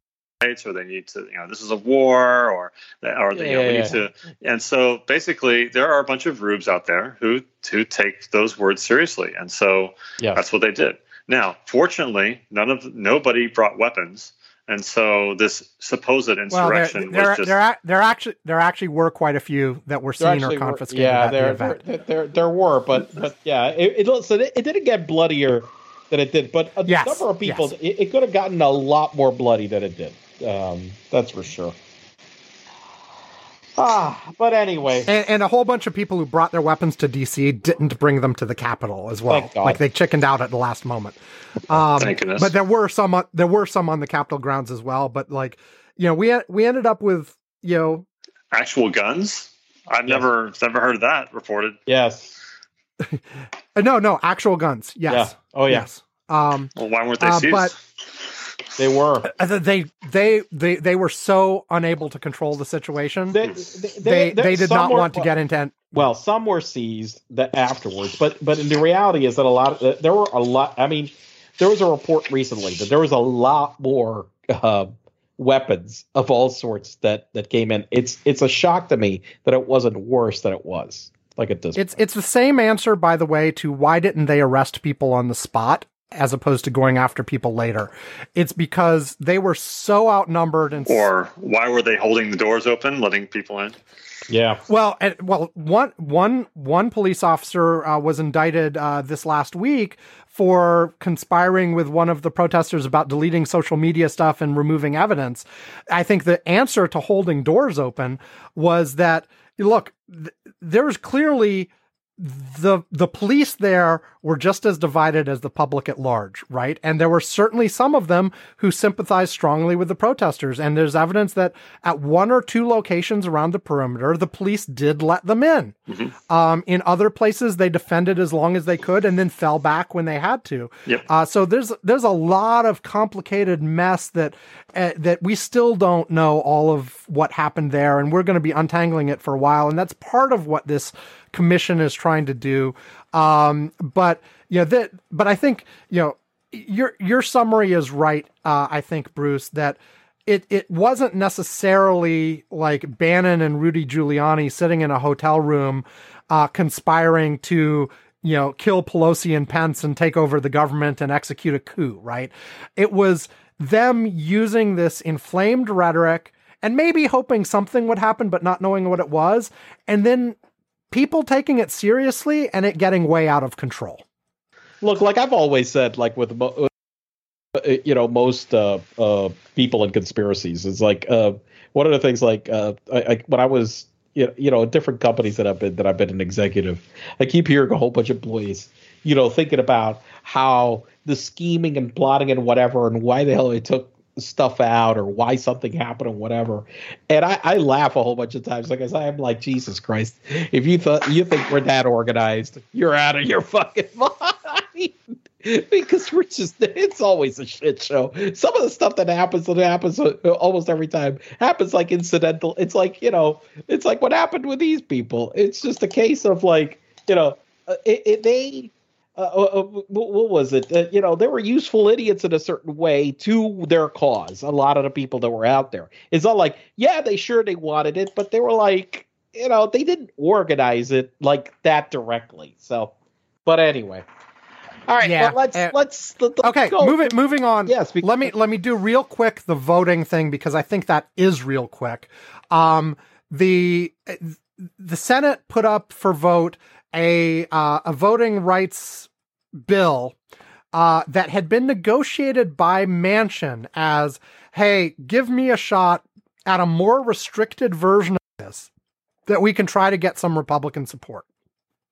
And he even had there was Murkowski from Alaska actually participated in the drafting of this thing. So so you'd think, well, maybe at least she's on board. But surprise, surprise, they brought it to the vote. It was completely party line. And because of the filibuster, that means dead on arrival. You got your 50-50, and then Schumer changed his vote at the last minute for procedural reasons so he could bring it up again in the future. But, so there you go. Like Manchin's best effort at producing zero votes, got zero Republican support. And that's what everybody had been predicting. I think a lot of folks on the Democratic side are thinking that this sort of song and dance to sort of prove to Manchin that there's no way you'll get Republicans on board with even the bare minimum of this kind of thing might be enough to convince Manchin to do something on the filibuster. I think there's been no evidence whatsoever of Manchin being willing to budge even the slightest bit on this filibuster. And even if he does, Sinema won't. And so I understand what they're trying to do. I'm just not seeing it working. Well, I think it hasn't worked, and I don't think that. I think that Biden and these guys have made the best effort at this stuff of trying to do some things in some kind of bipartisan way. But look, this divide has gotten even bigger. I don't see that there is a hope of anything happening right now in that space. Like I said, right now, everything right now, the way it is, has nothing to do with policy. It's all about tribalism. That's it. Period. Yeah. And the only filibuster reform that I've been hearing about lately that Manchin has even given the slightest indication he might consider is the one to switch it from requiring 60 votes to proceed to requiring 41 votes to stop it, which changes the burden from having the people who want to proceed gather the votes to having the people who want to stop it actually produce the votes on the floor. It apparently is the difference. They revised the filibuster rules in like the mid 1970s, when they changed it from 67 votes to 60.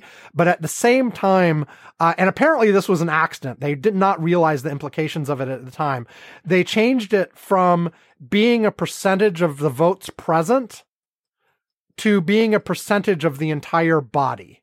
Okay. Which means like you can have the entire side who wants to stop it can go on vacation, and you can have a 59-0 vote, and it's still not enough to proceed, because it's not out of the people there. It's out of the entire Senate. And that's what made the difference here. And if instead it was out of the people present, you completely change the dynamics of how the filibuster works. Well, I don't know. Well, we've been talking about this, and I heard more talk about this today, but I don't know. That's the only one Manchin has even indicated any slight interest in. But even that one, he said, no, I'm never going to do that either. So I say, believe him. Yeah, and I don't like that answer. I think that it's time to ditch it, but as long as you've got Manchin and Sinema saying they're never even going to consider any even modest reforms to it, you can't get anywhere with that. I'll tell you what, the one thing there is the pressure on Sinema right now has been ratcheted up like 1,000 times where it was before. Because there's a lot of her constituents that are not pleased with what she's doing. Forget about national. I'm talking Arizona. Yeah, and actually that's a good transition into talking about the infrastructure for the last few minutes. Oh, well, one thing I'd like to say about the filibuster is, I'm in favor of just keeping it the way it is. But for those who want to get rid of it, I'd say be careful what you wish for, because you don't know that there could be some, when the Democrats are out of power, they're going to wish they had the filibuster. Let's put it that way. No, I agree with you. It's one of the reasons why I haven't. Oh, absolutely, they will, and this is why I've said before, good, because I think one of the problems with our system, and people who've listened a while know I've said this before, is that you get the situation where theoretically the Democrats win the chamber, right? Right. But then they can't execute any of their agenda because of the filibuster.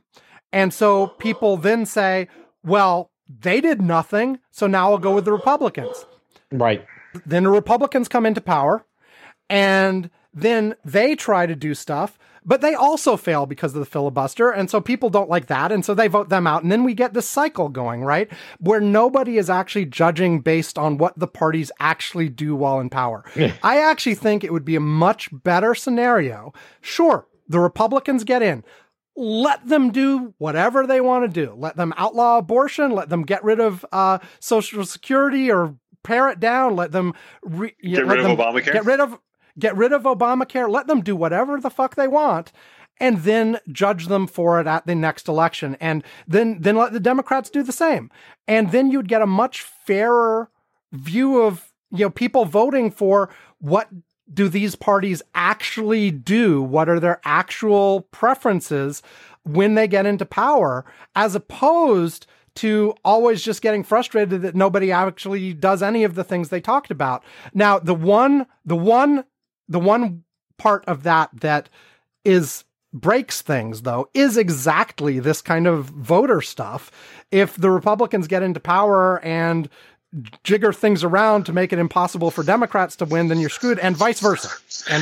Well, I was just saying that, if the Democrats get rid of the filibuster, it'll be just in time for next year's elections and for them to come into power. Yeah. And they'll take over the House and the Senate, and then they'll take that gift from the Democrats and use it. And use it. Absolutely. I know.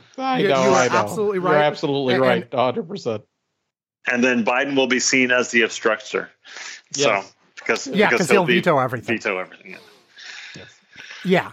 And that is exactly the dynamic that would happen, because we're not at predictions yet, but I've said before, I'm incredibly pessimistic in terms of the Democratic chance in 2022. I think it's very likely that they lose both houses of Congress. And so, we'll see. But that's certainly the trends you would expect. And, right now we're a long way out from the election, but, things aren't looking great right now. And this is part of it, right? Like if they go along and they go along and they go along and they can't actually deliver on the things they've promised. Listen, I like you say, you said Biden vetoes everything. Look, I wish maybe we could get back to the time when the Congress legislated shit, like because Franklin Roosevelt, for example, vetoed regular vetoes by Franklin Roosevelt. He did 372 of them. Right. 372 vetoes. Let's see. Truman vetoed 180 bills. Eisenhower vetoed 73. Since then, I think they add up every president since then. They haven't vetoed as many bills as Roosevelt did. Yeah, because the way Congress works right now is it's such an effort to pass a bill that they lump everything into one big bill, and it's take it or leave it. And so there's and a lot of that is related to the filibuster and how it's been used over the last few decades, because that was not the pattern. Like, even when the rule was 67 for the filibuster, a lot of stuff happened anyway because the minority party only used the filibuster in exceptional circumstances. They didn't do it on everything. And so that's one of the reasons why everything's bundled into one big bill now, because they know they only have like one or two shots at the apple. Mm-hmm. Okay.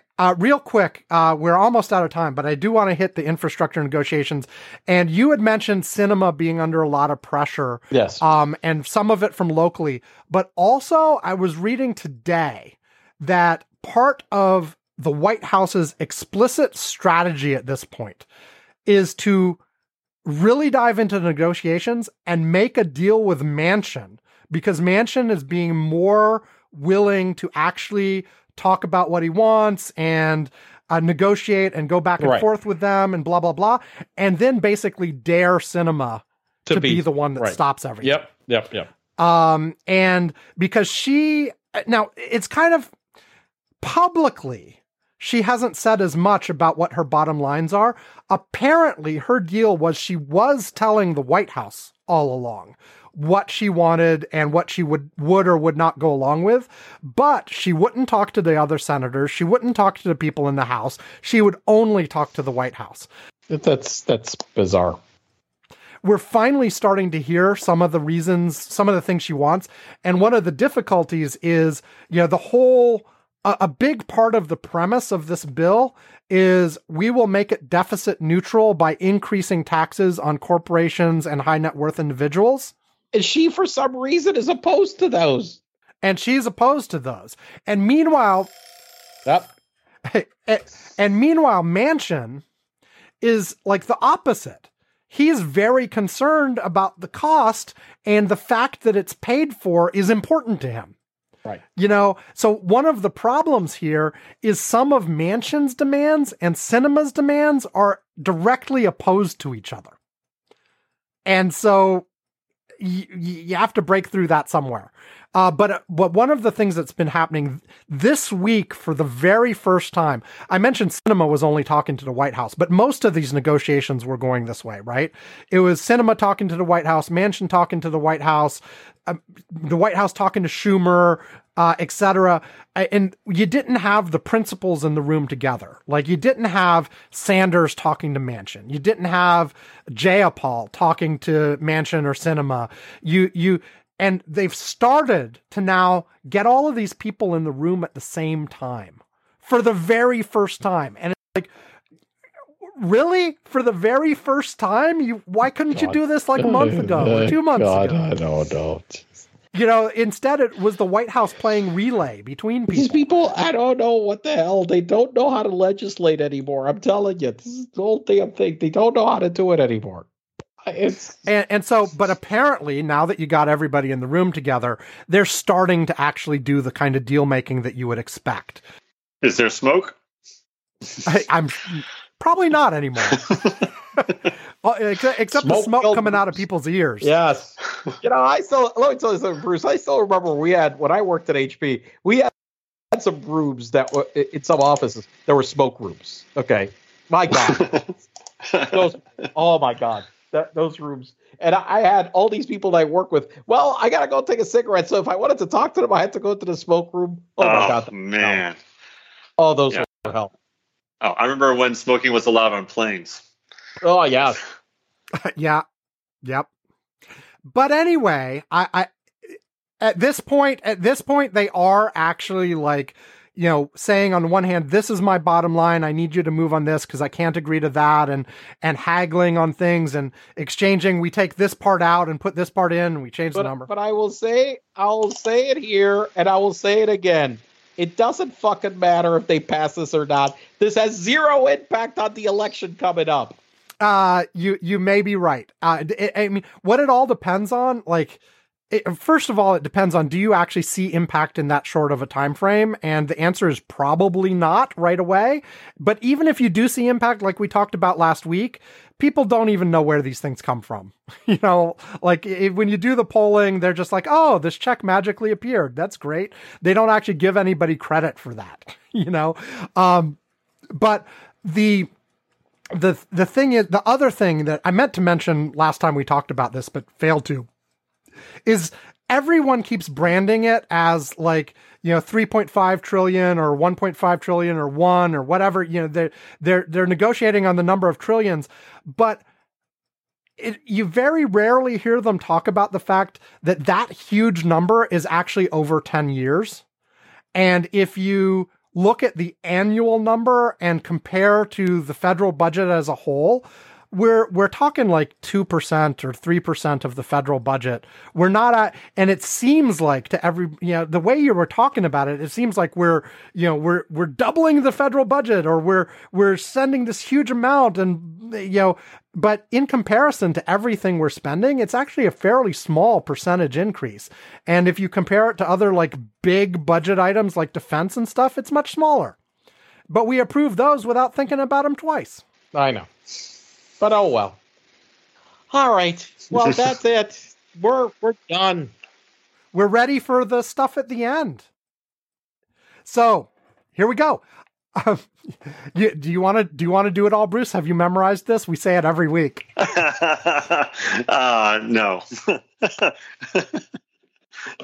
You know what? I'll tell you the truth. I'll be honest. At this point in the podcast, you stop the podcast. I go to the next one. There you go. Well, you're missing Yvonne's summary of what happens on the Slack. But I guess if you're on the Slack, as I know you are, then you're not missing anything anyway. But you don't need the summary. There you go. Exactly. So anyway, here we go. If you want to get in contact to us, if you want to contact us, you can now just go to our website, curmudgeons-corner.com. You'll find an archive of all of our episodes. You'll find all of the ways to contact us, email, Twitter, Facebook, all of that. And of course, you will find a link to our Patreon, where you can give us money. And if you, I should say, at the Patreon, at various levels, you'll get a postcard, us mentioning you on the show, a mug, all kinds of fun stuff like that. But at $2 a month or more on the Patreon, or if you just communicate with us and are kind of nice to us, then we will invite you to our Curmudgeon's Corner Slack, where Yvonne and I and Bruce and a few other of our listeners are all chatting throughout the week, sharing news links, discussing one thing or another. So, Yvonne, unless you want to do it, Bruce, can you give us a summary of some of the interesting things that were discussed on the Slack over the last week that we have not talked about on the show? Well, Greg is right now griping about his TVs. Okay, that's at this very second. He's adding stuff in our Slack. Yes, so that's one thing that's happened. It's happened. We talked about his TV broke or something. Yeah, and he's trying to replace it with another one, and it's apparently broken too. The other one in the same way. So we may be shooting for the first $1 trillion man in Elon Musk apparently. So that's one thing. Nice. We also had apparently how Donald Trump's new social media exploded. I saw that. Incredible start. Okay, with I actually looked at the picture. I hadn't seen this picture before. Of the pig, the one of the pig. Somebody, yes. I mean, come on, people. I mean, these people are just incompetent completely. I mean, so there was news about Colin Powell. There was news about Colin Powell. We had the in a first, the surgeon attached a pig kidney to a human, and it worked. amazingly. Okay. And that's not the pig that there was the that's picture not of the pig on the Donald Trump social media. Yeah, the Donald, which, yeah. Different pig. Different pig. Different pig. Also, we talked about, what the heck else? We had the Apple event. We shared information on the Apple event. We also shared some stuff related to we have this the run. The people were posting times for the fundraiser run that we're doing for my wife's foundation.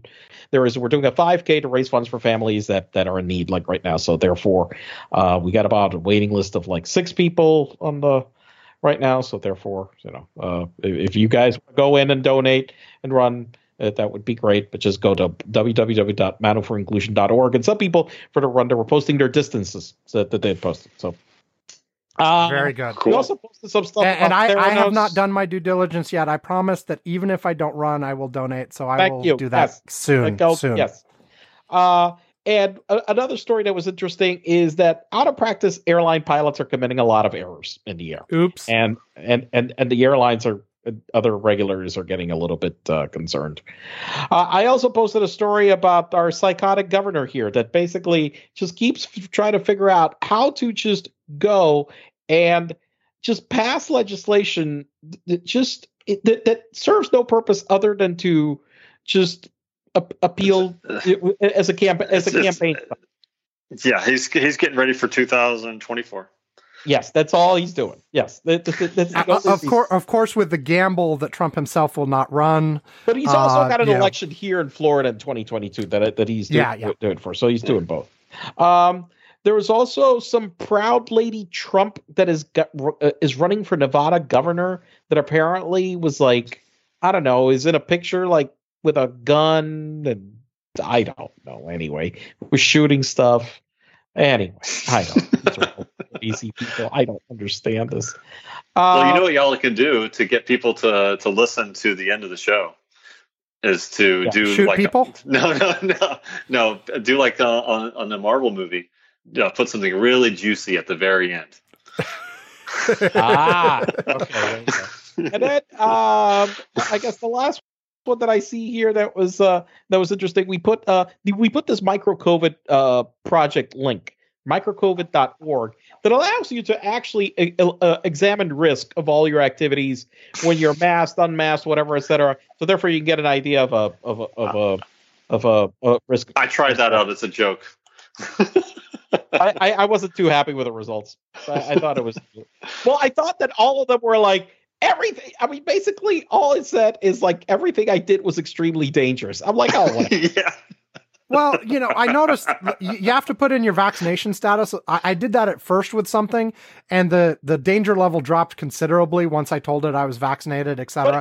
But I wonder. Here's my problem with that kind of thing, is that I don't think the research is fleshed out well enough to support something with that level of detail.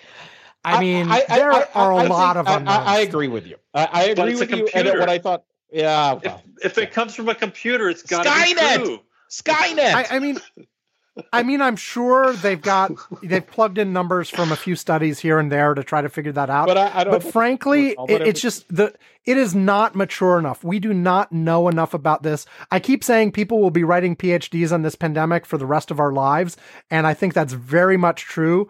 And like maybe some of these are good, reasonable guesses based on what we know today, but I don't know. I think the level of I think this is false precision. Yes. Yes, we know certain things are more risky than others, but trying to fill out a questionnaire like this and then boil it down to this is how risky that is. I think we're getting beyond what we really know, at least with that level of detail. And so that's it. That's basically what so now you have to give the honors to. Now I can actually say goodbye. First of all, thank you for joining us, Bruce. You're very welcome. I think this was a lot of fun. Yeah. It was good to have you on with Yvonne for an entire show. And it was good to hear about the submarine and the Titanic and all of this kind of stuff. My pleasure. Glad you didn't kill anybody. So So one more question, Bruce. We mentioned you did not go to the Titanic. Are you bummed that you didn't get that chance? Or were you okay with not going? I never had any real expectation that I would really be going.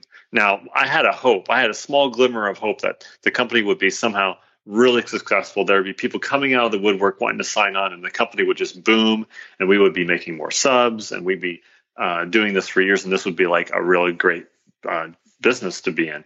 And then I was told that after a couple of years, I would be able to go down. But and I really would have loved to go, but I really didn't have any expectation that I would. Oh, wow. Anyway, I guess that's the end. Thank you, Bruce, for joining us, and thanks everybody for listening. And, as usual, stay safe, have a great week, have fun, do whatever you do, and we will talk to you again next time. Goodbye, everyone. Bye-bye. Bye. Later, all. Yep. Bye.